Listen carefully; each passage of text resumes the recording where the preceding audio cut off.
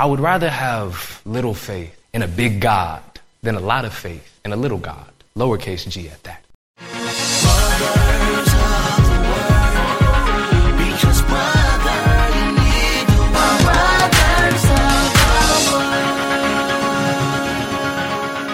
And now for Repent and Believe Part 2. Initially, I was going to jump and clap my feet to express my enthusiasm. And I was going to talk about how excited I was to finally be able to drive. I wasn't expecting my dad to mention it there. To be quite frank, if this wasn't a normal imagination station, this would probably be the most enthusiastic, positive, emotional imagination station I've ever preached. But it's not a usual imagination station. Today I have 23 minutes to tell you about 3 words: repent and believe, part 2. Previously, in 23 minutes, I got through 13 verses of Mark 1. Today I only plan to get through 2 of them. Mark 1, verses 14 and 15. You can read along if you like. I'll be starting off in the NLT translation. Now, it reads, "Later on, after John was arrested, Jesus went into Galilee, where he preached God's good news. The time promised by God has come at last, he announced. The kingdom of God is near. Repent of your sins and believe the good news." Now, that's only 2 verses. And you may be thinking, with only 2 verses and 23 minutes, there's not a lot I could do with that. But oddly enough, this sermon has been the one that I've had the most variables on in preparation. Like, there's so many ways that I could go that as I stand before you right now, I'm just like you in regards to I'm not exactly sure what I'm going to preach. But we'll figure it out as we go, amen? So jumping right into the explanation of the scripture, we have verse 14, and we see some interesting things, as Joseph S. Excel points out. On one hand, we see that good men are often made the subject of social reproach. We have John the Baptist, who is stated to be the greatest born of women, and yet he's being thrown into jail. And this is more or less the end of his ministry. He's a perfect example that good men are often made the subject of social reproach. And we know this is the case for several reasons. On one hand, whenever you have a good man, it draws the envy of those who are wicked. Now, I'm going to just ask y'all this. It's a rhetorical question. You don't have to answer. But who doesn't want to be good? And then at the same time, with the question of who doesn't want to be good, how many people are actually good? So when you have so many people that want to be good, but so few people who are good, you get a lot of envy towards those who are actually righteous. You hear? And then it's not just that. You have the righteous, and many times the righteous, especially biblically, call out the unrighteous. You have the good who will call out the wicked, and if you're wicked and you want to be good and you're being called out by the actual good, it makes you even more angry at them. Additionally, we see that useful men are often rendered incapable of work through the tyranny of others. Even though he's a righteous man, even though he's under God, he's still oppressed by the ruler of this world. Satan wants to oppress the children of God. And many times he's able to for a season. Yet the Lord still prevails. And we also see, interestingly enough, that even though John is thrown into jail, something beautiful happens. And that's that he's just about immediately replaced. And he's not just replaced, he's replaced by someone so much greater than him that John himself had stated, "I'm not even worthy of being that man's slave." To bend down and wash his feet. And to be quite frank, to be God in the flesh, that is pretty fitting. We see not only that John is replaced, but he's replaced immediately. With the decrease of John the Baptist, we see an increase of Jesus Christ. The beginning of his ministry ended with John's. It's interesting because we see that the Gospels are all about Jesus. And in the process of being all about Jesus, we oftentimes see people actually somehow use Jesus to negate the rest of the Gospels. Now, hear me out here. Have you ever heard that person, whenever you mention something's wrong, they'll say, "But did Jesus ever explicitly talk about it?" You know, you have a bunch of verses in the Bible saying not to do this or not to do that, but did Jesus explicitly say anything about it?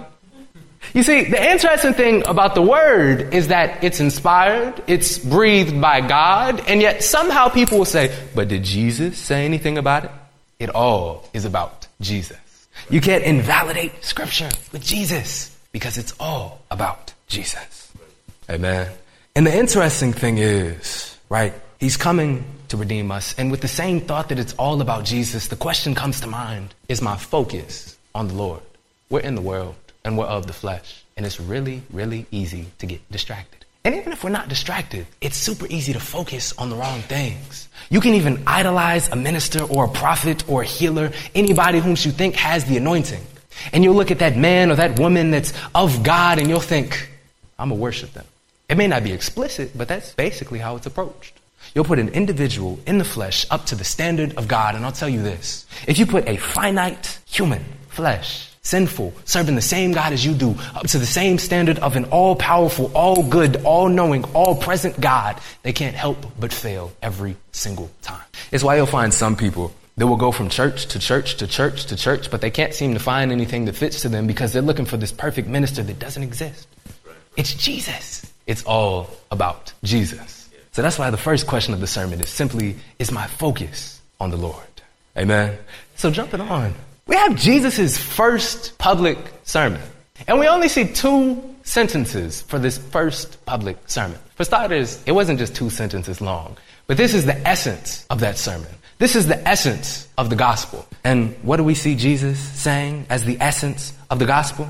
The time promised by God has come at last. The kingdom of God is near. Repent of your sins and believe the good news. Now we can take this line by line. Firstly, we have the time promised by God has come at last. As I mentioned in the last sermon, Christ is a title, and this title stands for Messiah. Messiah in the Old Testament is tied with a bunch of prophecies. At this point, you have the Israelites who have been in exile for centuries. And when they think of the word Messiah, what do they think about? They think of a man who's going to come and liberate them from human rule, separate them from the Romans, and lead them to create a prosperous, a glorious, a splendiferous kingdom in the world. And you see, Jesus is the person that everybody's talking about. The thing is, Jesus is not who everybody thinks he is. You know, they expected this king, this Messiah, to come down to the world and to fit the ideas that they had already made. And yet, to be quite frank, Jesus was against a lot of them. Jesus did not agree with those Pharisees and those Sadducees. Jesus was performing miracles as proof, but my guess is if Jesus didn't perform miracles, nobody would even listen to the man. Jesus was what nobody expected the Messiah to look like. Yet still, he was the one. He was the prophesied one among them. And the next we have the kingdom of God is near. Again, they're expecting an earthly kingdom. But whenever we see the kingdom of God is near, they can't see it. They can't hear it. They can't taste it. They can't smell it. They can't feel it. Where's the kingdom? Here in the kingdom of God is near, yet they can't experience it in the flesh. The interesting thing is they were still invited. They could still accept the kingdom. The kingdom of God was very near, just not in a physical sense. It was a spiritual kingdom. And the most interesting thing at this point is that Jesus, to a large extent, sounds like he's evangelizing. Sounds like he's proselytizing, which is to change an individual's or try to convert an individual's worldview or religion over to yours. And the reason why I mention this is because if you've listened to my last few sermons, you know that I love when going through scripture to talk about things that are very commonly held in belief, yet they're simply not biblical. And I don't do this because I want to cause conflicts in the church and a whole lot of discourse, but because some people may not know. There are a lot of popular sayings that people associate with Christianity that are simply not biblical. And you may be wondering, who in their right mind as a Bible-believing Christian is going to say that the Bible is against evangelizing, that the Bible is against proselytizing, that the Bible is against telling people who have never heard God's word about it? The Pope? All right, on to the next point. Lastly, we see to repent of your sins and believe the good news. The last title of the previous sermon was Repent and Be Baptized. Simply because, baptizing was symbolic for washing away your sins and uncleanliness. Yet, if you didn't repent and you continued to do these things that were dirtying you, the baptism would just be symbolic, but rather vain, right? Here we see to repent and believe. And we can't expect an instantaneous repentance, firstly. It's a process. It's never, I accept the Lord into my heart and then I never sin again. And many times, even if we try and repent in a particular area, it doesn't mean that we won't never do that again. It's a conscious turning away from sin. But I'll be honest with you. When I read this portion of the verse, I was really struggling with it. I'll tell you why. There's 3 very common views in regards to salvation and how we're saved. You could say one is grace alone. We could call this Calvinism, though you can not be a Calvinist and still believe this. Another one is works alone. Humans are good enough to save themselves. That's called Pelagianism. And the third option is you're somewhere in between, grace and works. And And I'll be honest with you, I've been everywhere across this spectrum throughout my life. I was listening to a sermon earlier this month that I preached like 2-3 years ago, and I couldn't help but think I sound mighty Pelagian in this sermon. I'm not going to quote what I said. I was listening to a sermon that I had preached about a year ago, and I couldn't help but think I sound like I'm in the middle at this point. And it wasn't until like a couple of months ago when I was listening to Paul Washer that I actually ended up on the far left. I'm not a Calvinist, but I do believe in grace alone salvation. The thing is, whenever you see to repent and believe, maybe it's just me, but at first here, that sounds a lot like it's in the middle. In order to be saved, you have to do this, and you have to believe this. In order to be saved, you have to commit the work of repentance, as well as have the faith in the Lord. At the very least, that's for it, right? Recently, actually today, I was supposed to finish reading through the Bible for the third time. And when I was going through the New Testament, I was especially focused on issues of salvation. And I couldn't help but notice something. There tend to be two groups of description here. You have discipleship and you have salvation. See, the salvational matters many times tend to go to faith. And I'm going to explain how this repentance thing in this context isn't a work in a bit. But salvation many times when you look at the scriptures in context, is just belief. Yet, with that belief, works will ultimately follow. There's no question about it. And here's an analogy, right? If you have faith in a chair, I'm going to go over here. Camera could follow, hopefully. If you have faith in a chair, you're going to sit on it comfortably. No question in your mind. You don't need to support yourself because you know the chair can hold your weight. Now, if you just say you have faith in a chair and you brace your feet firmly against the floor and you place your hands tightly on the grip, just in case the chair gives away, that's not faith. You see, faith is to fully trust in the chair, that it can support your weight and it won't give away. Even if you lean back, hands on the back of your head, feet off the ground, the chair got you. That's an action that follows, right? See, this repentance that we see with repent and believe is really two sides of the same coin of salvation. Because see, the thing is, and I mentioned this in past sermons, there's really two sides you can be on. You can be with God or you can be against God. No two ways about it. You can be for righteousness or you can be for evil. No two sides about it. Either you're for righteousness or you're not, basically, right? And see, when we see repentance, it's a turning away from, say, being with sin, being with our nature, to God. And the thing is, it's not even necessarily our works because, again, perfect repentance is impossible in the flesh. But what it is a heart-changing thing. It's a perspective-changing thing, right? It was so difficult for me to initially wrestle with this scripture to think, I may have been wrong about this whole grace alone thing. But scripture was oddly consistent. What am I saying oddly? It's the breathed word of God. Scripture was consistent. When you look at the word and you look at the context, disciples sure are called to many specific rules and regulations. But when you look at salvation, many times it is a faith and belief and a changing of heart, not our works. And I couldn't help but think, if it was works alone or if it was faith and works, then my works would only be pulling me back. I couldn't help but think, when Jesus had stated in the New Testament that if you hate your brother, it's as though you have committed murder against them. Or if you have looked upon a woman and you have lusted for her in your heart, it is as though you have committed adultery with her. And I couldn't help but think, I've done both of those a lot. I couldn't help but think, I've hated quite a few people in my life. And murder sounds pretty serious to me. I don't know. Especially in my youth, there's this saying that, pornography is like TV. I've lusted a lot. And that's adultery. That sounds like a serious sin to me. As far as I could tell, looking through scripture and the expectations placed upon us even by Jesus, for those people to say, but did Jesus specifically talk about this? It would be that our works, no matter how good of a person we may think we are, would only hold us back even if it was works and grace. All I can say is, I sure do hope that it's grace alone. And I'm going to live in God. I'm going to have faith in God. I'm going to repent in my heart. But I sure do hope that it's grace alone. Can we continue on, church? Amen, amen. And I'll give you a couple definitions of repentance. There's quite a few definitions, actually, and some of them will point to different things, but I'll list a few. Firstly, we have Baker Encyclopedia of the Bible. They state that it is literally a change of mind, not about individual plans, intentions, or beliefs, but rather a change in the whole personality from a sinful course of action to God. You have Wayne Grudem, who states, a decision of resolve to turn away from one's evil or wrongful conduct. And let's just put it simply. Repentance is turning to God. You could plug yourself into there and you could say it with me now. Repentance is simply, I'm turning to God. You can say it along. I'm turning to God. I'm turning to God. Amen. It's beautiful. And I'm even reminded of a saying from a book I had read last week. And the book was simply titled, How to Pray. And the quote in the book was, I would rather have little faith in a big God than a lot of faith in a little God, lowercase g at that. Even though it's faith alone, it's not even like we're saved because we have a lot of faith. We're saved because of who we have faith in. We're saved because we have faith in an all-powerful God who can bridge any gap that separates us from him. We're saved not because we're good people, good Samaritans, strong believers with faith that we can tell a mountain to get up and move and it doesn't. But again, because we have a little bit of faith in a huge God. It's beautiful. And if you're a new believer, a young believer rather, and you see this repentance in your life, you may just be looking at the fruits. I got to tell you this, it's a process and you cannot expect your repentance to look like somebody who's 30 years senior in Christianity to you.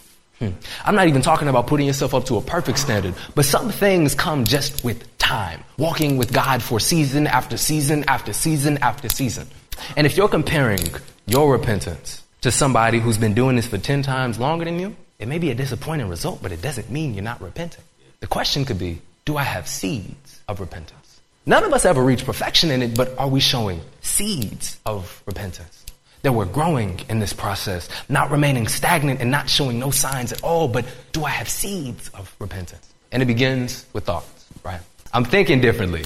I don't want to do this. Even if I do still stumble and do it sometimes, I don't want to do it. I want to turn to God. I want to read my word every day. I want to be in prayer. I want to come to God constantly. And sometimes I may fail, but I will try and try again. I want to serve. And then from our thoughts, it goes to our words. It's not just us thinking it, but it's us getting on a FaceTime call, even if it's with somebody who's not a believer, and telling them, man, I really want to give my life to God. It goes from our words to our actions. It goes from our actions to our habits, from our habits to our behaviors, from our behaviors to our identity, and from our identity to what we idolize. Regardless of which side you stand on, ultimately, it'll end in what you idolize. Whether God or something evil. As the word says, you can't serve two masters because you'll love one and hate the other. And again, there's only two sides to this. A lot of issues have gray, but this is not one of them. You're either with God or against God. Amen. And the interesting thing is, many times what has to happen is we have to recognize the need. You can't save somebody who firstly doesn't think they need saving. If you're going skydiving with a friend who is just so confident, I can fly. And you get up there in the plane, you're 30,000 feet in the air, you're saying, hey bro, I have this extra parachute. Do you want it? They may grab it and then put it on the ground and jump without it. Why? Because I can fly.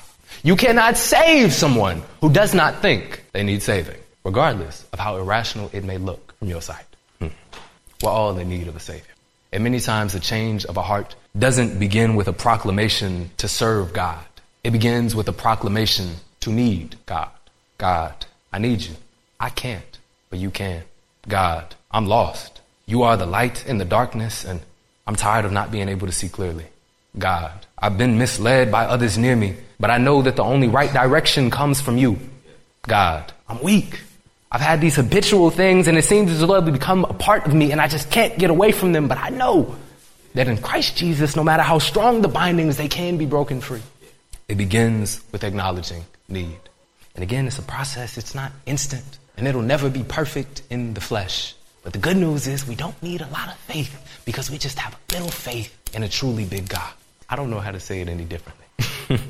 I don't think I need to say it any differently. You may be sitting out there right now experiencing a level of conviction. And I'm with you on that. To be quite frank, I have never been more excited to preach a sermon in my life. Repent and believe are three words that are so crucial, and they don't just change one's life here, but eternally. That spiritual kingdom that Jesus said is near, and it's not in proximity. It's not on the earth, but it's near in the sense that this life is like a breeze. It's here in the morning. It's gone in the evening. Tomorrow is never guaranteed, and I'm not trying to fear trip you, just reality. You could put your faith in whatever you choose. I can't save you. Only God can do that. If you want to give your life to God, I'm afraid to tell you this, but I only have the standard things for you. Open your word. Pray. In the book, How to Pray, he gave an interesting approach to prayer, and it was to read the word as you pray. You go one line and then you read it twice. You read it slowly. If any word catches your attention, you stop and you focus on that. God, what do you want me to get from this? You go another line and you stop and you read it slowly. And God, what do you want me to get from this? It's an approach that allows for us to get intimate with Scripture. Because let's be honest, there's a lot of information in the world. It's a go world.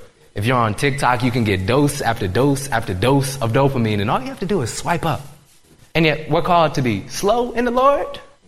It seems intimidating, but I'll be honest with you, a lot of that stuff is vain. Solomon had hundreds of wives. Solomon had the kingdom. He had the castles. He had the temples. He had the wealth. He had everything. He had wisdom even. And even though he had everything you could ask for from the world, in the end of it all, he said it was all vain. Solomon allowed for the riches of the world, the wealth of the world to corrupt him and turn away from God. And in the end, he said it was all vanity. Solomon had more relationships, more sex, more wealth, more palaces, more chariots than any of us in here combined will ever have. And yet the man who was granted wisdom by God still in the end could only say vanity. Give your life to God and it begins with, I can't, but you can. Jesus is the way, not a way. He is the way. My time is counting down to 5 seconds. 23 minutes, 3 words. Repent and believe. Be blessed, everybody.